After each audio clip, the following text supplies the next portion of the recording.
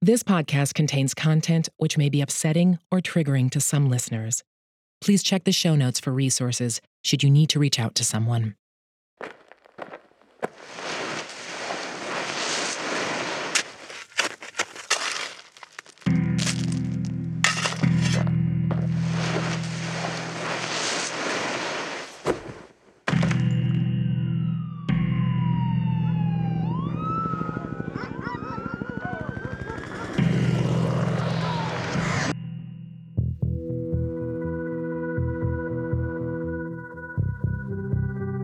I felt like I knew Sharon, and I felt like it was somebody maybe I went to school with.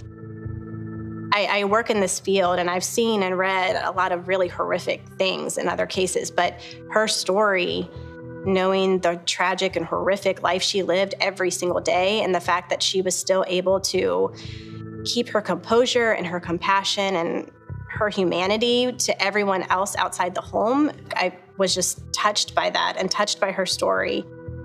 I just wanted to figure out what we could do to try to find some answers.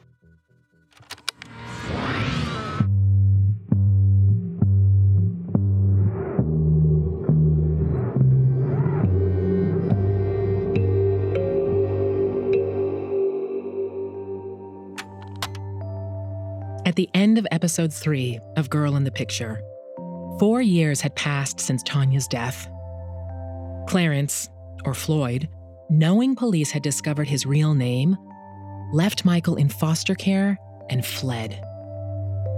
He knew they were after him for the 1973 charge where he attacked and tried to kidnap the woman in Georgia.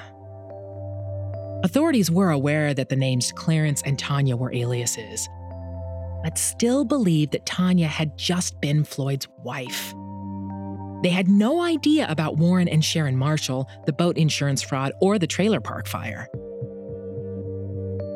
A few months after Tanya's death, Floyd was arrested, but he would only serve 4 years before being released on parole again. His attempts at regaining custody of Michael had backfired, and by the time he was let out of prison, Michael was 6 and about to be adopted by Merle and Ernest Bean in Choctaw, Oklahoma.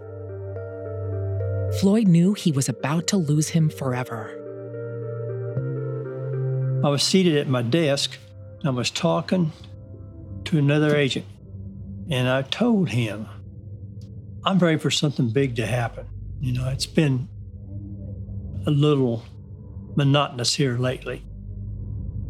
Not knowing that the phone was going to ring and neither one of us is going to get home that night. That's retired FBI Special Agent Joe Fitzpatrick. We heard from Joe in episode 3 as he learned about Floyd's identity. And Joe would go on to be the lead special agent on the case. Well, my phone rang, and on the other end of the line was Billy Carter with the Choctaw Police Department. And Billy advised me that they'd had a kidnapping at the Choctaw Elementary School. Billy Carter was Choctaw's assistant chief of police in 1994 when a call came in. James Davis, the principal of the local Indian Meridian Elementary School, had been found bound and handcuffed to a tree on the side of a dead-end road. We got Mr. Davis back to the office, and we began an interview with him about exactly how things went down at the school. You know, it just seemed like it was such a normal morning for him. He was already in a meeting, and then a man walked in. He asked to see the principal, Mr. Davis, and then had a seat. He actually pulled a gun partially out of his pocket and said, I'm going to get Michael, and you're going to help me do that. So they walked to the classroom, and Mr. Davis asked the teacher to send Michael out and kidnapped Michael from the school along with the principal. And then just went into this immediate story that he had been grieving for his son. He was there to get his son, and it was going to happen even if he had to die doing it. Floyd walked Principal Davis and Michael out of the school and demanded that they all get in the principal's truck. Billy says that Davis had no way of safely letting anyone know that something was wrong, so the staff, not realizing what had happened, did not make a call to police. Franklin Floyd gave all the directions, said, we're going to walk out here, we're going to take your truck, It passed the home of the Bean family, who was the foster parents to Michael at the time. And then Mr. Davis was instructed to turn us a little ways to a dirt road. And I stopped eventually, told Michael that he was going to get out and look for his dog. Mr. Davis was walked about 40 to 50 yards into the wood line and was basically handcuffed to a tree at that point, and then duct tape around his face and mouth. After a period of time, enough sweat had built up, enough movement, part of the tape was actually able to come off of his mouth. And then he would start yelling. 4 hours in the heat, no water. It's just luck that someone was close enough that could hear him. Had he been maybe another 100 yards into those woods, maybe he would have never been heard. By the time Billy and the Choctaw police knew Michael had been abducted, more than 3 hours had passed since Floyd had fled the scene with him. And the Beans? They didn't know Michael was missing until later in the day. I was at the dentist, and Ernest was home with the rest of the kids. He was off that day. And the school called Ernest, and they said, "Can you tell me who Michael's caseworker is?" And we got a call from the police and said, "Michael's been kidnapped. You need to come to the police station." And so I sped home from the dentist and we went up to Choctaw Police and started things rolling. They immediately knew or suspected what had happened and knew pretty much who it was. They were shocked that it did happen, but not shocked at who did it. Ernest at the time told me it was more than likely Franklin Floyd. So with that name, we started those phone calls and found out that he had some pending charges in Oklahoma City. He also was living in a federal halfway house. We were just trying to find out who this guy was and how do we run him down? How do we catch him? Merle had called social services a couple of times previously, warning them that she thought something was going to happen to Michael. And each time she did, she was told she was being paranoid. I was so mad at DHS. I said, if you just would have listened. That was my thought. If you just would have listened. The director of DHS in charge of media would not let us go public for 2 months after his kidnapping. And he said if it was any other child, if it was your biological child, you'd be on it in a heartbeat. And you'd have that out in the public. This is my child, he's kidnapped, get him back. Plea for Michael's return. But with it being a DHS child, we didn't have that opportunity. Because Michael was in foster care, allowing his foster parents to hit the media straight away may have impacted or violated state regulations and privacy laws, and could have been detrimental if the case went to trial. In some cases, and this wasn't the case for Michael, state laws can even prevent law enforcement or foster families from sending out pictures or even a name. Luckily, Michael's details and photo went out to other police precincts and media outlets that night. His photo hit the paper and the news stations right away, something not all foster kids who went missing at the time were afforded. But Merle felt that if she and Ernest were allowed to make a public plea for help, they may have been able to get more attention. Meanwhile, Billy Carter was learning that the criminal they were dealing with was one of America's most wanted. He's in a halfway house. Look at this record. He should have been in prison a long time ago, for a long time. It would show him being picked up on the parole violation, and then 6 months later, back out on parole. I'm like, okay, you arrested him because he violated parole, and now he's back on the streets again. And of course, that's the court system doing that. That's not the police. Those are things we don't have control over. But yeah, when I saw his record and the different types of crimes, I knew this guy had to be a very violent person, was number one. Bank robberies, shootouts, attacking women. This guy was going to be violent, no doubt. Catching him might be tricky. That eventually was one of the reasons why we did contact the FBI. So we knew that Michael probably was not going to be in Oklahoma. The truck was gone, Michael was gone, so that's when they stepped in and they decided that they were going to take jurisdiction of the case. We had a real problem. In kidnappings, you want to make the recovery in the first 48 hours. If you don't, your chances go down drastically. This was a little different case because he's claiming to be the parent, claiming the boy's his. So that gives you a little leeway thinking that, you got more time. When the investigation began, the theory was that Floyd wouldn't harm Michael. Principal Davis said that during the abduction, Michael seemed happy in Floyd's presence and not in any distress. But at the 48-hour mark, with no leads or sightings, this theory changed. Joe had discovered more about Floyd's past. After his release from prison, Floyd had gone to Oklahoma City where he got a job as a maintenance worker at an apartment building. He broke into a woman's home, attacked her with a knife, and attempted to rape her. He was arrested, charged, and although he was already on parole, he was granted bail again. They could no longer assume that Michael wasn't in physical danger. We contacted Behavioral Science Division of the FBI, and I was informed I probably had about a week to find Michael. So after a week, Floyd would most likely get tired of the boy and he'd become a liability and he would kill him. Keeping Michael was never a viable option for Floyd. He was going to be seen with him, and people would begin asking questions. He's going to get caught. Floyd's going to get caught with the boy. He's growing up. He's got to go to school. He's got to be around in public, and they're already looking for him for kidnapping. So having Michael around was a bad situation for Floyd to be in. But we knew we had to act and act fast. This was the only real pressure I felt in this investigation, the time factor. They had APBs out on the principal's truck, but having lost 4 hours, everyone knew they had time to cross state lines. They could have been in Texas or Arkansas easily, possibly Kansas. Floyd could have even changed the license plates. It wouldn't be for another 8 years that the Amber Alert system would be implemented across a greater part of the United States.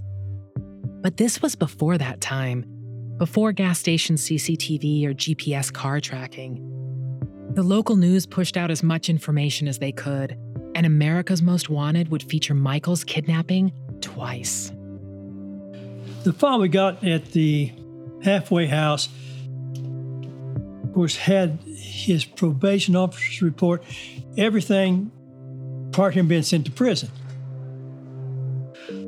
We took everybody that he'd been associated with and elicited his correspondence to the prison. And we sent agents out and interviewed everybody we could find that knew him in any form or fashion. 7 days into the hunt for Floyd, and agents were spread out across the cities they knew he had lived. One agent was in Oklahoma City, knocking on doors of the neighborhood Floyd had lived in as far back as 1975. One of the agents, he talked to a neighbor who produced a photograph of Franklin Floyd with a little blonde girl sitting on his lap. She was 5 to 6 years of age. And we knew that this wasn't right. Floyd wouldn't have a 5 or 6 year old girl that was actually his. We looked at the photograph and the resemblance was overwhelming. We took a photograph we had in the office of a girl we knew to be Tanya, and we compared it with the photograph that the agent brought in. It was obvious that this picture of this little girl and the pictures of Tanya, they were the same person. We started looking at the timeline, and Tanya was 20 years old when she died in 1990, which means she would have been born around 1969 or 1970. Floyd was in prison from 1963 to 1972, which means it's physically impossible for the child to belong to Floyd. Floyd had a history of kidnapping. He kidnapped somebody in 1960. He kidnapped Michael. At this point, we felt pretty confident that he had kidnapped his 5-6-year-old girl. And her real name wasn't Tanya Hughes. Joe and his team had realized the girl in the picture was Tanya, or Sharon, but they didn't know her true identity. They were certain she was not someone Floyd had met and married as an adult. They knew she had been with him since she was a young child. Franklin Floyd's criminal file had opened up the case in unexpected ways. As Joe Fitzpatrick says, he looks at someone's past in order to predict where they will go. He could see from Floyd's early life that committing crimes, getting caught, and receiving lenient sentences had been a pattern throughout his entire life. Most disturbingly, Floyd had been convicted of abducting, beating, and raping a 4-year-old girl in Hapeville, Georgia in 1961. While serving 20 years at Reidsville State Prison, he was in and out of the psychiatric hospital, where he sometimes spent months at a time. He escaped from prison twice. The first time he held up a bank, and during the second, he stole the prison fire truck. These escapes added time to his sentence, but in the end, he was still paroled after spending just 10 years in prison, half his original sentence. Prison psychiatrists would consistently note that Floyd's upbringing had major effects on his life, and many sympathized with him. Like when he kept getting access to Michael, psychiatrists and care workers often sided with him, believing he was a decent person whose upbringing and abuse in state care had greatly contributed to his life of crime. But he had learned from a young age how to use the sympathy he received to manipulate his situation.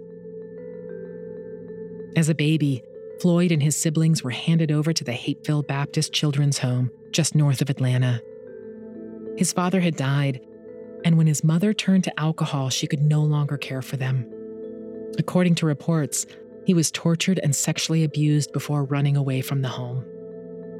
In Floyd's late teens, just before attacking the 4-year-old girl, he drifted across the country, arriving in California in 1960.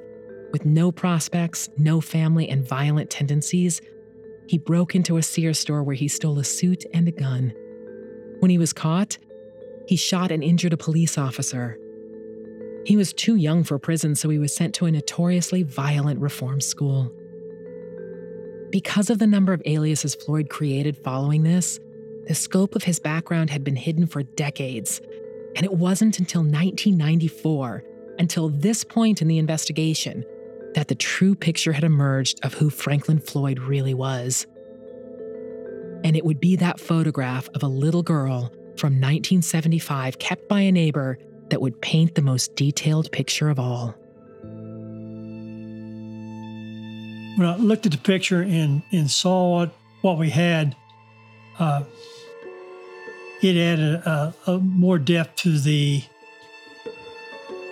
horror of the case. You know, there's nothing could be good about this. The behavioral science agent told me, he said, that's a picture of an abused child. She's looks depressed, she's down, she's not smiling. But the first reaction when I saw it was, oh my God, he's taken her too. And I contacted all the driver's license agencies to put a stop on his name and aliases. And I figured he'd go to the places he'd been before: Phoenix, Florida, Georgia, and Kentucky. In early November 1994, 2 months after Michael's kidnapping, Joe boarded a plane to make an arrest. I get a call advising me that he's applied for a driver's license and is to be delivered to Louisville, Kentucky.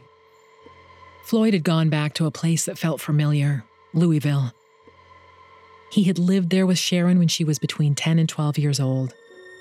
They'd also gone back there to visit while living in Florida, the time Sharon was found unconscious in the car. Joe and 6 FBI agents from Louisville arrived at the used car dealership where Floyd was working. One agent, dressed as a driver, walked in to deliver Franklin Floyd his fake license. Floyd actually came out, and agents surrounded him and took him into custody at that time. sitting next to him in the backseat of the car, it was a good feeling that you now had him under arrest. I did the interview myself. I asked him, first of all, where Michael was, and he, of course, made a story up about that. He claimed Michael's still alive, and he put him with some rich person that was taking care of him, and the kid was doing real well. And, we talked about Michael's mother. He claimed he rescued her, and that he was running with her because the mafia was after her. It was things that he would say that no one would believe. One of the first things I did was show him the photograph of him and the little girl. He looked at me and says, "That doesn't bother me." Oh, well, hell, no, I knew it had to bother him.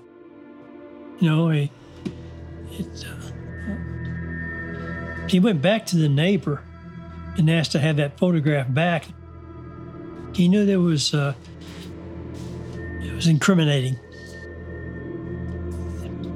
At that point, no one had seen the boy. In fact, the agent out of in Louisville says, "Joe, that the boy's dead." I said, "I know that." After Floyd's arrest, Principal Davis's truck was found just over the Texas border. But a search of both sides of the highway came up with nothing.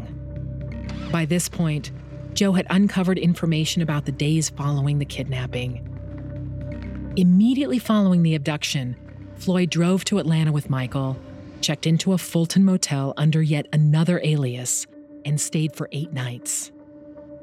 Billy thinks that Floyd killed Michael somewhere between that motel and the Texas border. Joe's theory is that Floyd killed Michael in Atlanta, possibly in the motel. Either way, when Floyd checks out of the motel, Michael is no longer with him. I don't think that he killed him without some feeling or some remorse. Now, what we have is in Atlanta, Georgia, they're staying at a motel. Floyd answers a newspaper ad for a car for sale from a lady, sets up an appointment, looked at the car, assaults the lady, takes the car. The next day, he checks out of the motel and checks himself into Grady Memorial Hospital in a psychiatric ward. Something really bothered him. The file for Floyd's voluntary stay in the Grady Memorial Psychiatric Ward is closed. The FBI says he told doctors he couldn't cope with his wife's death, but we may never know the truth. Perhaps he was just hiding. The woman whose car he stole had escaped, and eventually the vehicle was found and handed over to police. The FBI in Atlanta takes a woman's car, puts cadaver dog on the car, and the cadaver dog keyed on the trunk.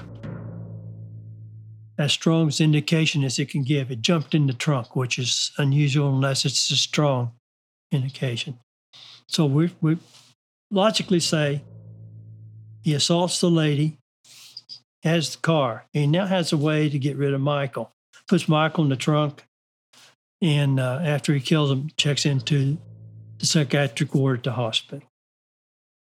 This is why Joe believes Michael was killed in Atlanta. But a cadaver dog signaling to the trunk, it wasn't enough to prove murder.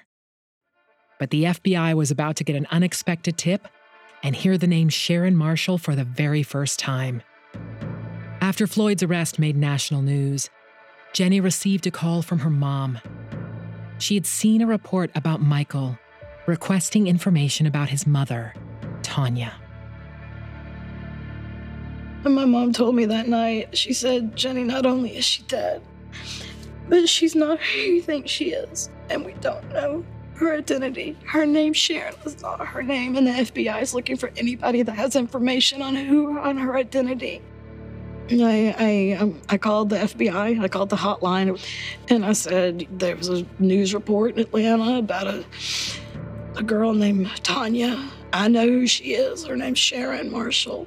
She was my high school best friend, and the little boy that's missing, that's Michael, and he's my godson. And they said, we're going to fly you up here the next day. And sat and talked with them for hours. And they said, well, we understand that she's a street prostitute, and this is this little boy that's missing is this man's son. And I'm like, what? I'm like, no, she's not a prostitute. She's a waitress. They thought this was his wife. They said they're married. And I'm like, no, that's her father. We had a portrait of very different people of who Sharon was and trying to reconcile what was going on. My life was never the same. A federal grand jury returned a 7-count indictment against Franklin Floyd, including charges of kidnapping and the use of a firearm. But without a body, there was no murder charge. If convicted, Floyd faced a life in prison. Through witnesses like Jenny, prosecutors were able to piece Sharon's life together back through high school. The story they presented at trial was that shortly after going on the run in 1973, Floyd met a young mother named Linda Williams and her daughter Sharon. They believed that after Linda refused to marry him, he disappeared with Sharon, raising her as his own daughter. The problem they faced was they had never been able to find any record of Sharon or Linda Williams. Most people heard that Sharon's mom died of cancer, but Sharon told Jenny something entirely different. Coincidentally, the story Jenny was told was that Linda Marshall died in a hit-and-run accident. The hardest thing was having to face him in court, to testify with him sitting right there. And I looked right in the face and I said, you were her daddy. She called you daddy. You were her father. His attorney just threw her papers up in the air. There was nothing they could do because he was trying to write her off as just some girl he met and married. And I said, you raised her as your child and then you married her. And I mean, I'm on the stand saying this. And it blew his case out of the water. The day the kidnapping trial began in Oklahoma, police in Tampa, Florida, made a grim discovery that would nail Floyd for good. Bob Schock was with the Homicide Division when he was called to a crime scene off the interstate near Clearwater Airport. Part of the interstate, I-275, has a period of time where they send workers in to clear it out and to drain it because of a rainy season that we have. One of the workers had to use the bathroom, and he discovered a skull. Bob says when he called the medical examiner's office, they told him they weren't coming out to the scene unless he found more remains. So Bob and his team were forced to start combing the scene themselves. We found various pieces of evidence. There was a shirt that was striped black, red, and white, and it was actually tied into knots, which indicated to me suspicious activity or foul play. And each hand had artificial fingernails, and one of the artificial fingernails had a rhinestone on it. Bob was assigned lead detective on the case, and the remains were labeled Jane Doe I-275. Until scientific identification and dating was completed, it was presumed the remains were 3 years old and female. Cause of death? Unknown. This is where a team of forensic anthropologists came in. Dr. Anthony Falsetti was the director of the Human Identification Laboratory at the University of Florida. There was some evidence of trauma to the face, broken bones, as well as evidence of gunshot wounds to the head. And so you have a relatively young person, happens to be female. You eliminate evidence of injury from a car accident, and at the same time you have evidence of gunshot wounds and trauma to the face, and immediately that changes your thinking. I mean, at this point it's a homicide. What else can we learn from this individual that's going to help identify them? Here in Tampa, Florida, they had a murder victim, a young woman with multiple injuries, including a gunshot wound to the head and face. As a homicide detective, you always would like to know right off the bat who the victim is, because in most cases, if you know who the victim is, there's a good idea you have a link between the victim and the person who's responsible for their death. In this case, we had no clue who the victim was, so we were kind of running backwards. We cleaned up the rings, the fingernail with the rhinestone, the shirt, the pants. There was a bathing suit top that we also found. After we got all the evidence, did the media release, then we started focusing on any missing person cases that we could get from a time frame that was 1 to 5 years. We did find one breast implant. We determined we had a female, young age, bathing suit. We thought possibilities could exist that it was someone that liked the water, but also possibility of being some type of adult exotic dancer. When Bob and his team tracked down the manufacturer of the striped shirt the victim was wearing, they found it was made and sold in the late 1980s. The anthropologist had also completed a closer examination. Looking at the plants that had grown through the skeletal remains, they were able to put the year of death closer to 5 years earlier, not 3 as they had previously predicted. The year of death was now estimated to be 1990. So once that happened, then law enforcement started looking farther back in time, and that's when several possibilities of who it could be, came up. The breast implant itself, it did have a lot number. We were able to go through a company that made that breast implant, and they were able to let us know what doctor that lot number belonged to. While the Jane Doe I-275 investigation was underway in Florida, Franklin Floyd's trial for the kidnapping of Michael ended in a conviction. Although Floyd didn't get life, the judge sentenced him to 52 years without parole. He was never getting out of prison. The principal's truck, which had been found parked just over the Texas border after Floyd's arrest, had been purchased at an auction and made its way to a mechanic in Kansas City for repairs. As the mechanic was wiring a harness for a trailer, he noticed something attached to the gas tank, a small package wrapped tightly in masking tape. He removed it. Inside, he found 97 photographs, mostly children ranging between the ages of 8 to 15, in various stages of undress and explicit poses. While I was in trial, I got a call from the OSBI, Oklahoma State Bureau of Identification, advised me they had photographs that had been recovered from the undercarriage of Principal Davis's truck. They were almost all obscene. Included in these photographs was some photographs of Sharon when she was small.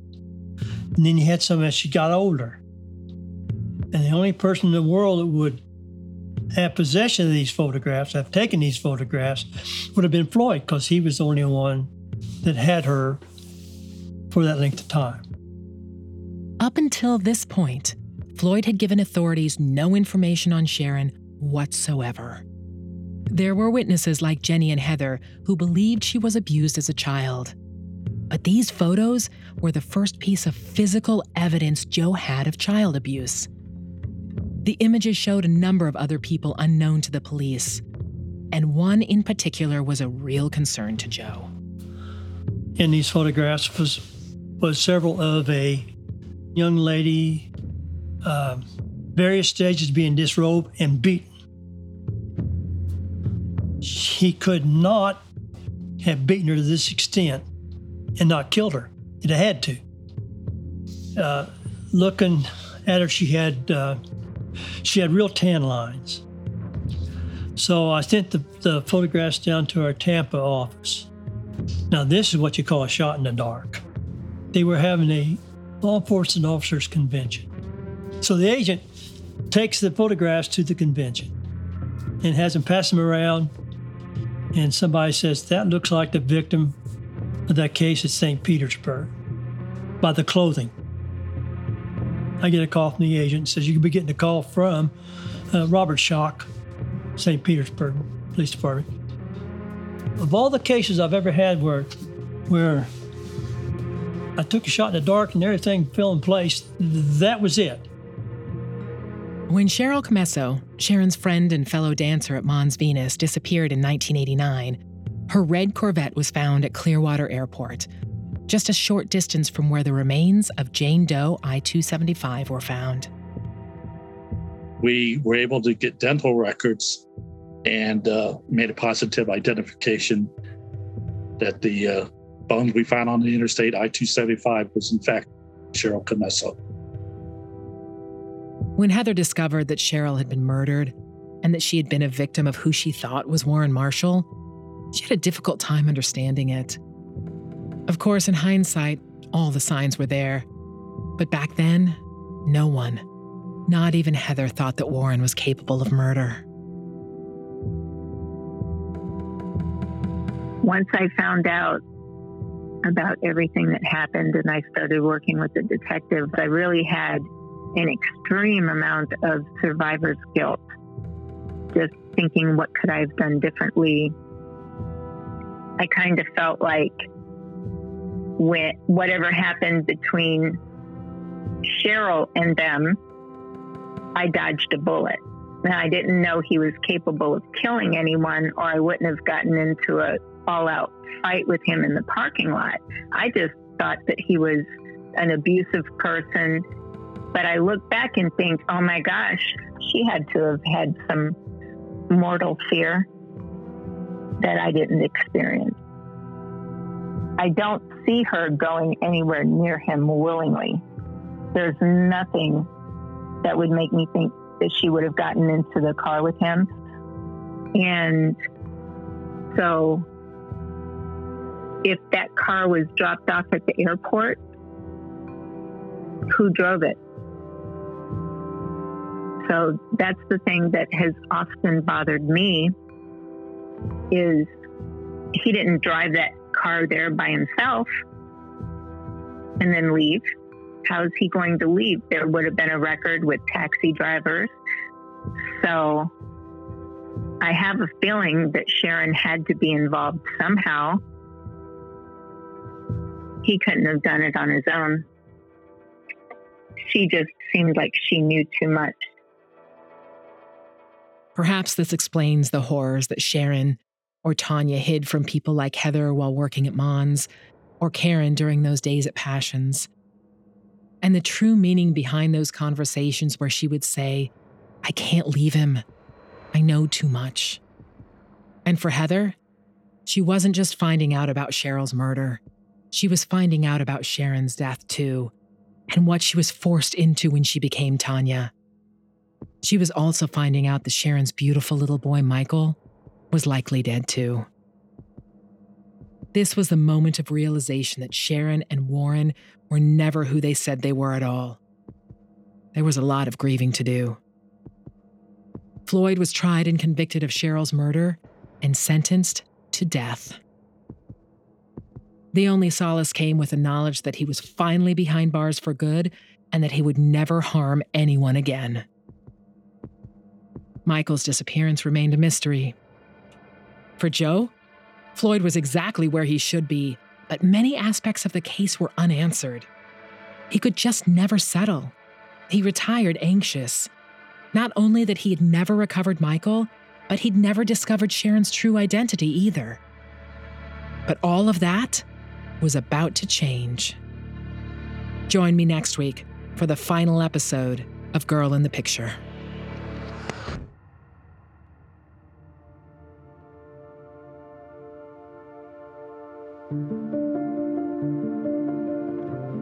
Who was this woman? I realized that finding her real identity was like searching for a needle in a field of haystacks. But I had no idea who she actually was. Why tell her story when there's, 1,000 other Sharons and Tanyas who live a similar kind of life? I always thought, where is she now? What is she doing now? A person that was trying to succeed in life. Her file went from very thin potential matches to her to thousands of pages. Who are her parents? We just didn't know. I don't think closure is possible. I think to this day, I'm still like, where did she come from? You know, who was she?